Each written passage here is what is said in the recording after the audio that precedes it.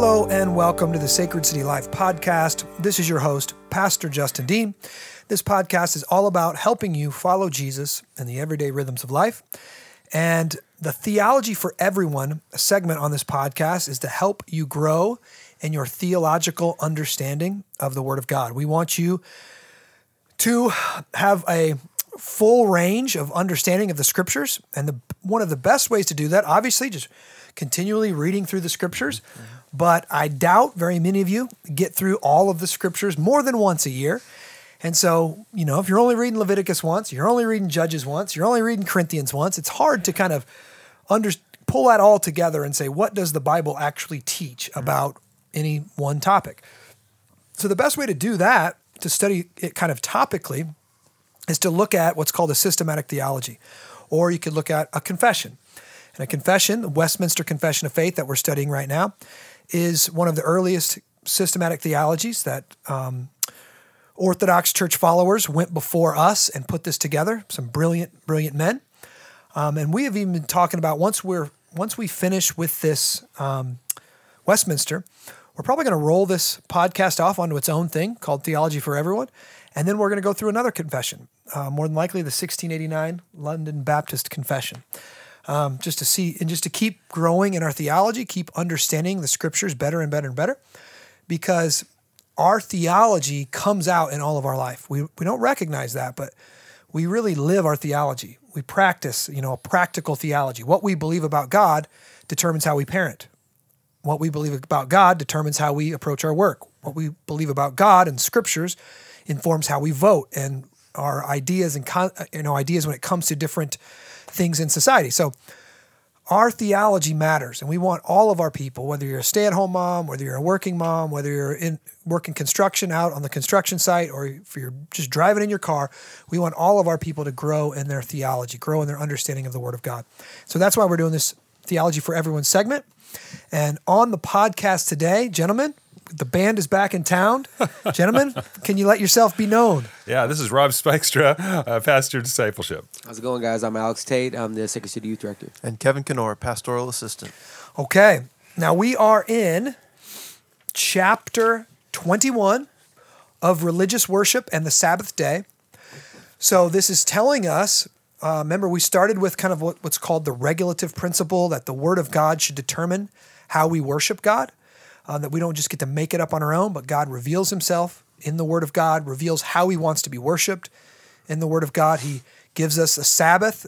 Obviously, that's one of the 10 Commandments. And then it's the Sabbath, which is a Saturday, gets turned into the Lord's Day in the New Testament. We're going to get to that in a little bit. But we've been talking about what are we supposed to do on the Lord's Day. When we come together, what are we supposed to do? First thing we saw, we were supposed to pray. And we went through prayer, the past couple articles, and now we're in Articles 5 and 6. We're going to try to get through 2 today. And they're going to go through other aspects of, you could say, the order of service. You could say the liturgy that should be present when we come together and worship God, and should be present anytime we're going to worship God rightly. Yeah. Okay? So that's where we're going today. So Kevin, you want to read that for us? You know it. The reading of the Scriptures with godly fear, the sound preaching and conscionable hearing of the word, in obedience unto God, with understanding, faith, and reverence, singing of psalms with grace in the heart, as also the due administration and worthy receiving of the sacraments instituted by Christ, are all parts of the ordinary religious worship of God. Beside religious oaths, vows, solemn fastings, and thanksgivings, upon special occasions, which are, in their several times and seasons, to be used in a holy and religious manner. Okay, here we go. We see kind of the Westminster divides separate things into 2 categories. One, the ordinary religious worship of God, and second, the special occasions. So there's what's going to be normal, and then there's going to be special occasions. Okay, under that ordinary religious worship category, talks about, and I'm going to read this, and then we're going to show you how these are scriptural. Okay, we're getting this from Scripture. The reading of Scripture with godly fear. We got a text for that. Revelations 1:3. Blessed the one who reads out loud the words of the prophecies, And blessed are those who hear and who keep what is written in it, for the time is near. All right. And there's other places in the New Testament that say when you come together, read the scriptures out loud, like the public reading of scripture. Now, it says with godly fear. This is one of the reasons why we make it a point to have our readers practice the reading, and we say, please rise for the reading of God's word. We want to set aside, we want to make this a solemn event. We want people to recognize something unique is happening. This isn't casual. We want to treat it with respect. We want to treat it with godly fear. And so we rise, and then the scripture is read. I don't just do it up on pulpit, from the pulpit. Now that it's totally fine. You could do that. But we want to have a reader just to kind of set it aside so that people know this is something important. This isn't a preacher talking. This isn't words of man. This is the words of God. So the reading of scriptures with godly fear. So when we come together, anytime we're to worship God rightly, we should read the scriptures. Okay, so in our personal devotion, in our missional communities, whatever, we should do this now. So, but especially when we come together on Sunday morning, the sound preaching. We have a text for that. 2 Timothy 4:2. Paul writes, "Preach the word, be ready in season and out of season. Reprove, rebuke, and exhort with complete patience and teaching." Okay, so when we come together specifically on Sunday morning, the word of God should be preached, should be declared in a sound. And this is interesting. They only use one word here, sound. Sound. Yeah. Doesn't say passionate, doesn't say entertaining, doesn't say emotional, doesn't say, it just says sound preaching. Yeah.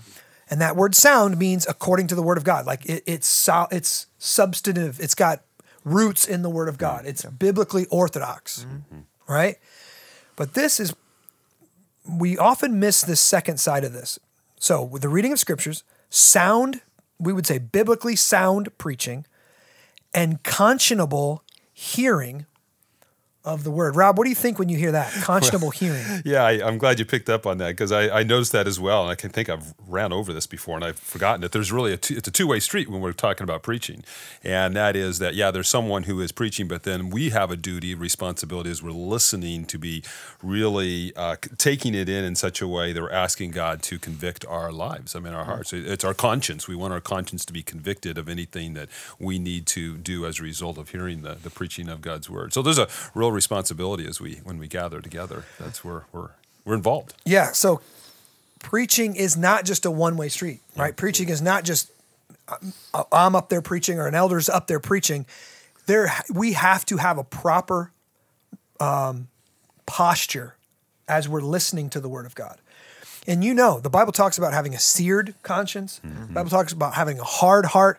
If you have a seared conscience and a hard heart, you can be sitting in the seats and the word of God is going out, but it's bouncing off you like a ping pong ball bounces off a statue. And that might not be the preacher's fault. That might be your responsibility, that you didn't do the work to prepare your heart to properly listen to the word of God, right? And so it's a two-way street.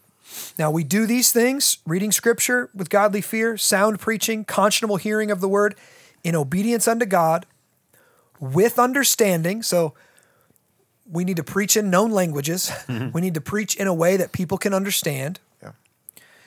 Faith. So it takes faith to understand. It takes faith to hear, faith to believe, and reverence. So our preaching and our listening must be done reverently. Do we have a text for that? 2 of them. Tate? Isaiah 66:2. All these things my hand has made, and so all these things come to be, declares the Lord. But this is the one to whom I will look, he who is humble and contrite in spirit and trembles at my word. Contrite in spirit and trembles at my word. That should be our posture. Wow, that's interesting, isn't it? Yeah, a heart that's willing and ready to be received. I look contrite, ready to be told what's true and wrong in our own lives. That's pretty amazing. So somebody say, what's that look like for the unbeliever that's there? Of course, they don't have faith in that moment when they're hearing the word of God. So what does that look like for them? That's a great question. Yeah. So, and that's up to the Spirit of God in them, because the Spirit of God would have to humble them in that moment. Yeah. And that he can do that through life circumstances. He can do that through many different ways, but they're unable to do that of themselves. They're unable to make their heart contrite, right? And their spirit contrite and to receive the word of God with meekness. They can't because they have an unconverted heart. So that requires the Spirit of God to do that work before, right? Which is part of the reason why we study doctrine. Like that's what Reformed believers believe. Is that, well, I would say, all biblically orthodox believers should believe this, but that it takes the Spirit to do this work in us while we were dead in our trespasses and sin. Yeah, it makes me think of the conversation that Jesus had with the woman at the well and trying to get her down to understanding that true worshipers are those who worship in truth and in spirit. She kept on putting it on location. In other words, very similar to what some people can do is, hey, I went to church, so I must be a follower of God or I must be a worshiper of God, but that's not the issue. The issue is our spirit and truth. So is it in truth? So we got to hear truth, but it is a work of the Holy Spirit, which makes the Spirit alive, and then there become a true worshiper. So an unbeliever coming in probably is not a true worshiper. They have to be made a true worshiper by the Holy Spirit. That's good. Yeah. I'm interested here when you put these words together. So think about it. Our gatherings should be done with understanding, faith, and reverence. So understanding, they require our intellect, they require our mind, and yet done in a way that's not super spiritual out there. An unbeliever would be like, what's going on here? Like, this is in an unknown tongue. This is so weird. But by faith. So there's still an element there that we might understand a little bit, but it's still going to look foolish to the wise, like Paul would say. Right. But the last aspect here with reverence. Now, I think of like hyper-charismatic churches that things are not done with understanding. They're just, people are running around and hollering and dancing and screaming, and it's just kind of wild, wild west, it looks like. But then I also think of churches more like pragmatic churches that there's no reverence.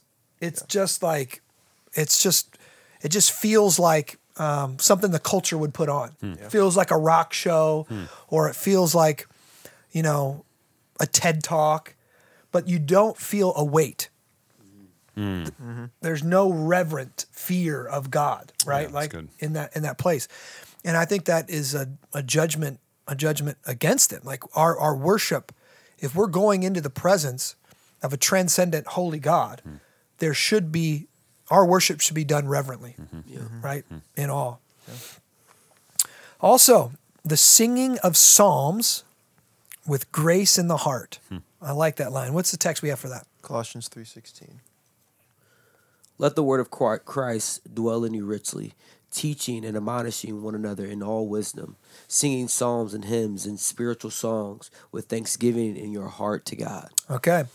With thanksgiving in your heart to God. So this says singing of psalms with grace in the heart. Now, there are some Reformed believers that have taken this to mean you should only sing psalms.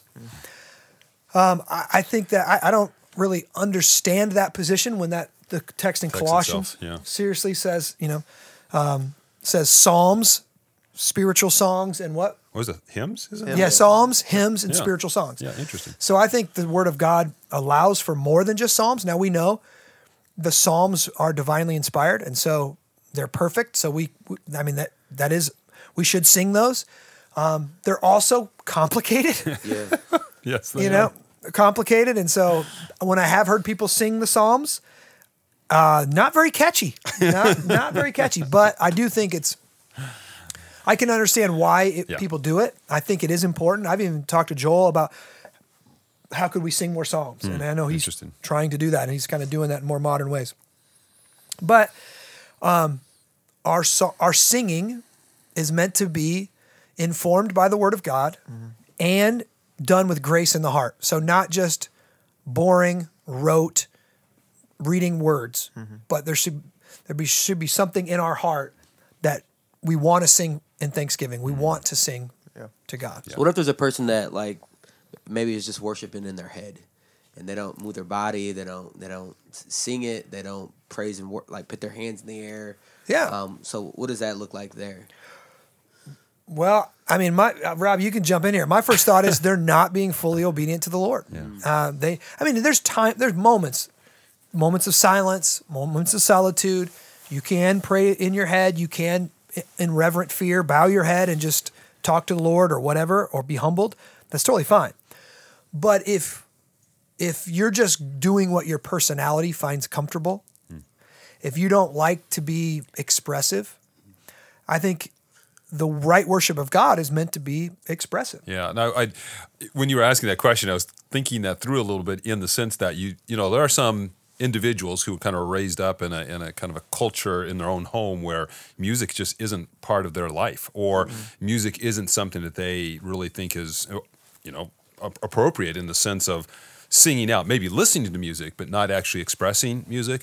But, I think naturally, if we are engaging in something wonderful and great, it eventually will produce that kind of music. It ought to produce that kind of music. We ought to be singing. And so what made me think of is the picture in my mind is football games or soccer matches. I mean, these Europeans, when they come to soccer matches, they are singing all the time. All these men, who have just come from the pub, all these manly men coming out, and they are singing songs of their particular team, which I think really, kind of points to the fact that as true worshipers, God has made us worshipers, that song is just part of the natural reality of being true worshipers. The men do sing. Oh, 100%. And singing gets the truth in you in ways that just reading or studying doesn't. Yeah.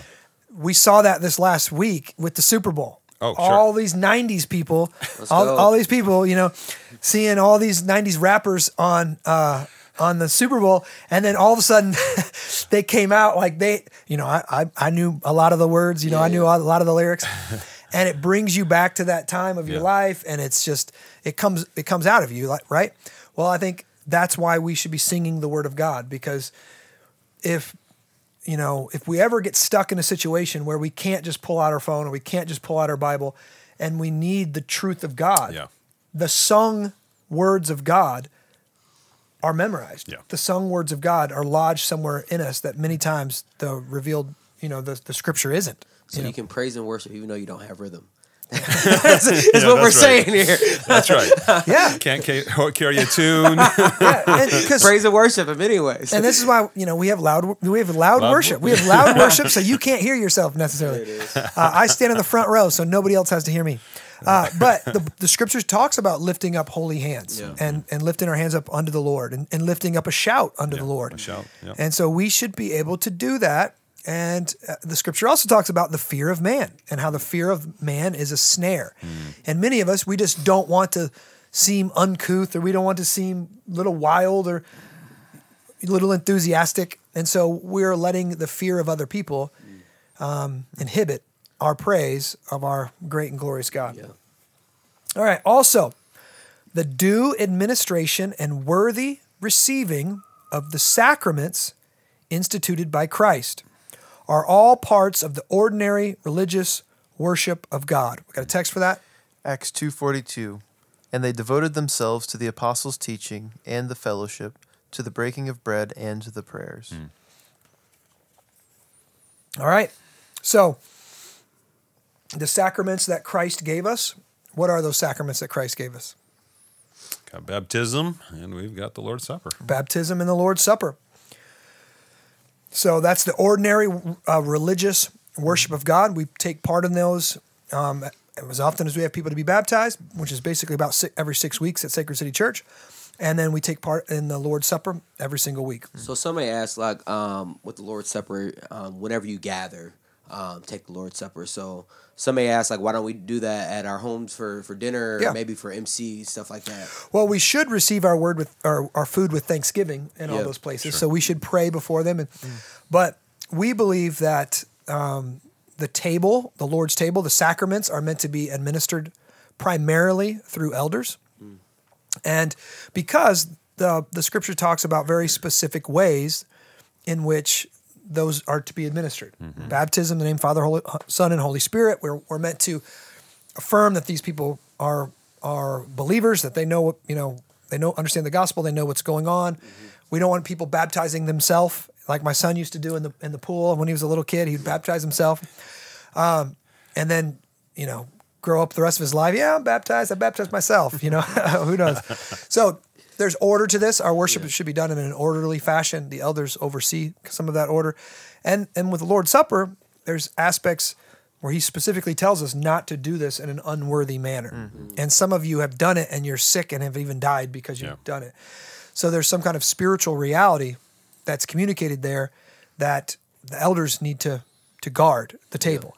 And so how we do that, we say only baptized believers every single week. And put together with church discipline, we know that if a man is cheating on his wife, we won't, and he's in unrepentant sin, we're not going to serve him communion, right? So that's a couple of the reasons why we don't want that going on in missional communities. Now, under special circumstances, times of war, right? We've got men on the battlefield, different things like that. That they have recognized, like prisoners in a prison camp. They can take the bread and they can pass it to each other, and they can take the Lord's Supper in a worthy manner because they're in some kind of special circumstance. Sure. Right. But again, this is talking about the normal, ordinary worship of God, and so ordinarily it should be elders or at least overseen by the elders. Yeah. So there's some traditions that guard the table a little more, I don't know, closely, aggressively, and they won't give it to anybody who isn't, I think, specifically a member of that church.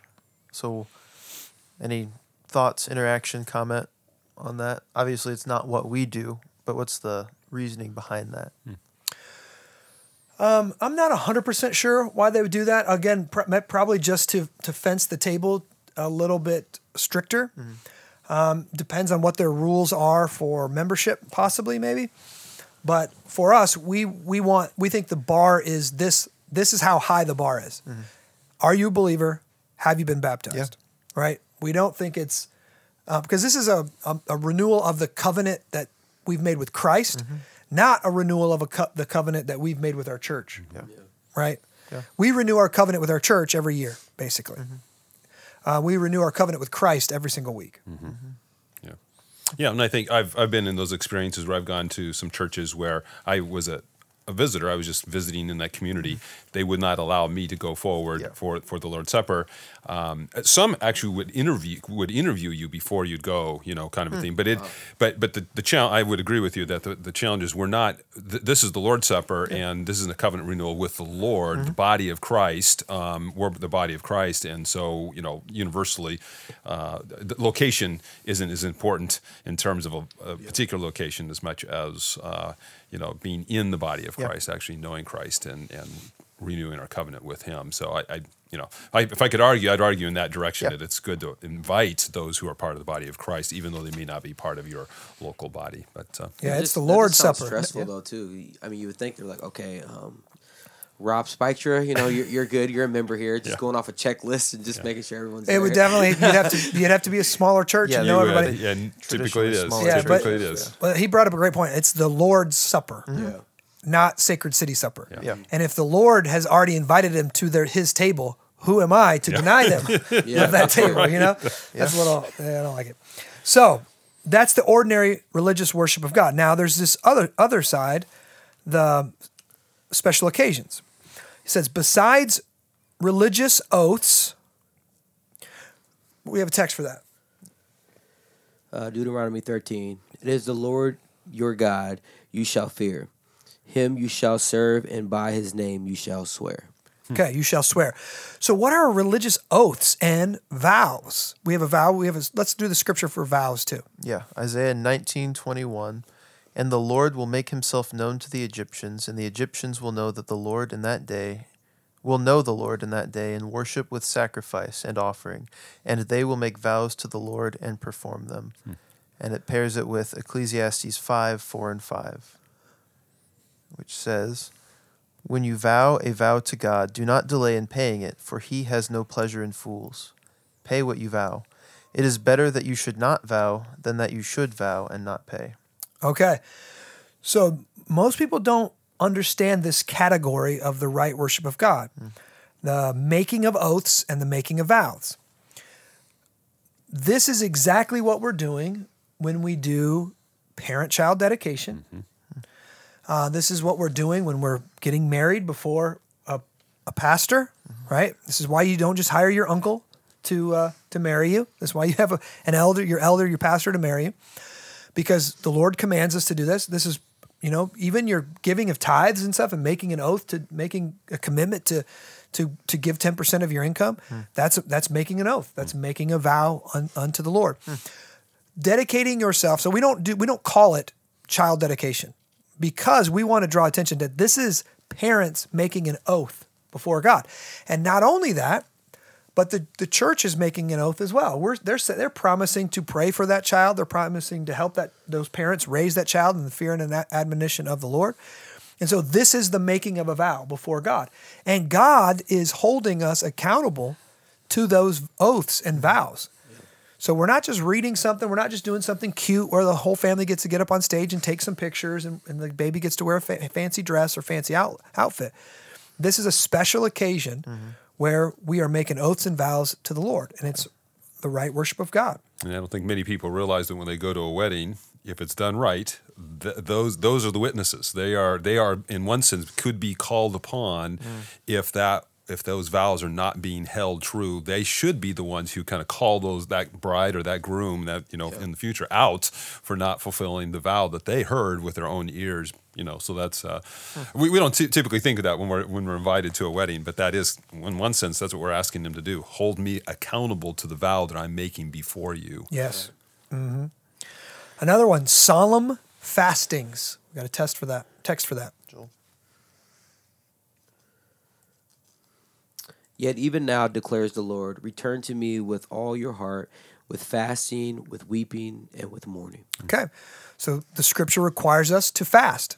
We're told in another place, when you fast. Jesus said, when you fast, fast like this. Yeah.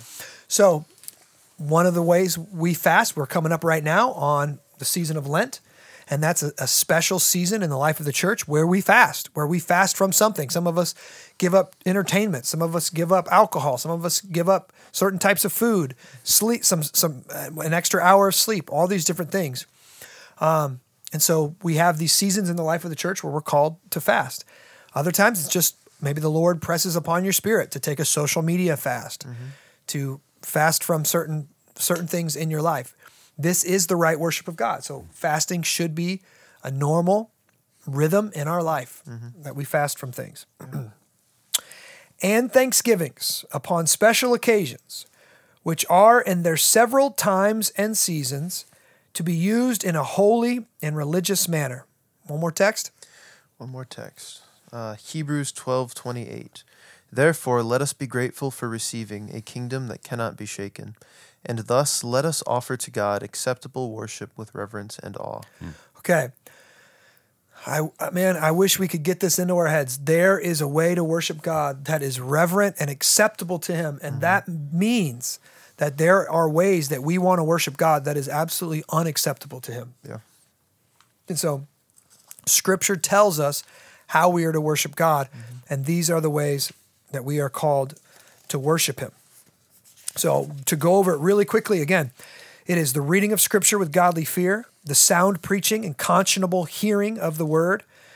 It's to be done with understanding, faith, and reverence. We're to sing psalms with grace in the heart. We're to take part in the sacraments instituted by Christ.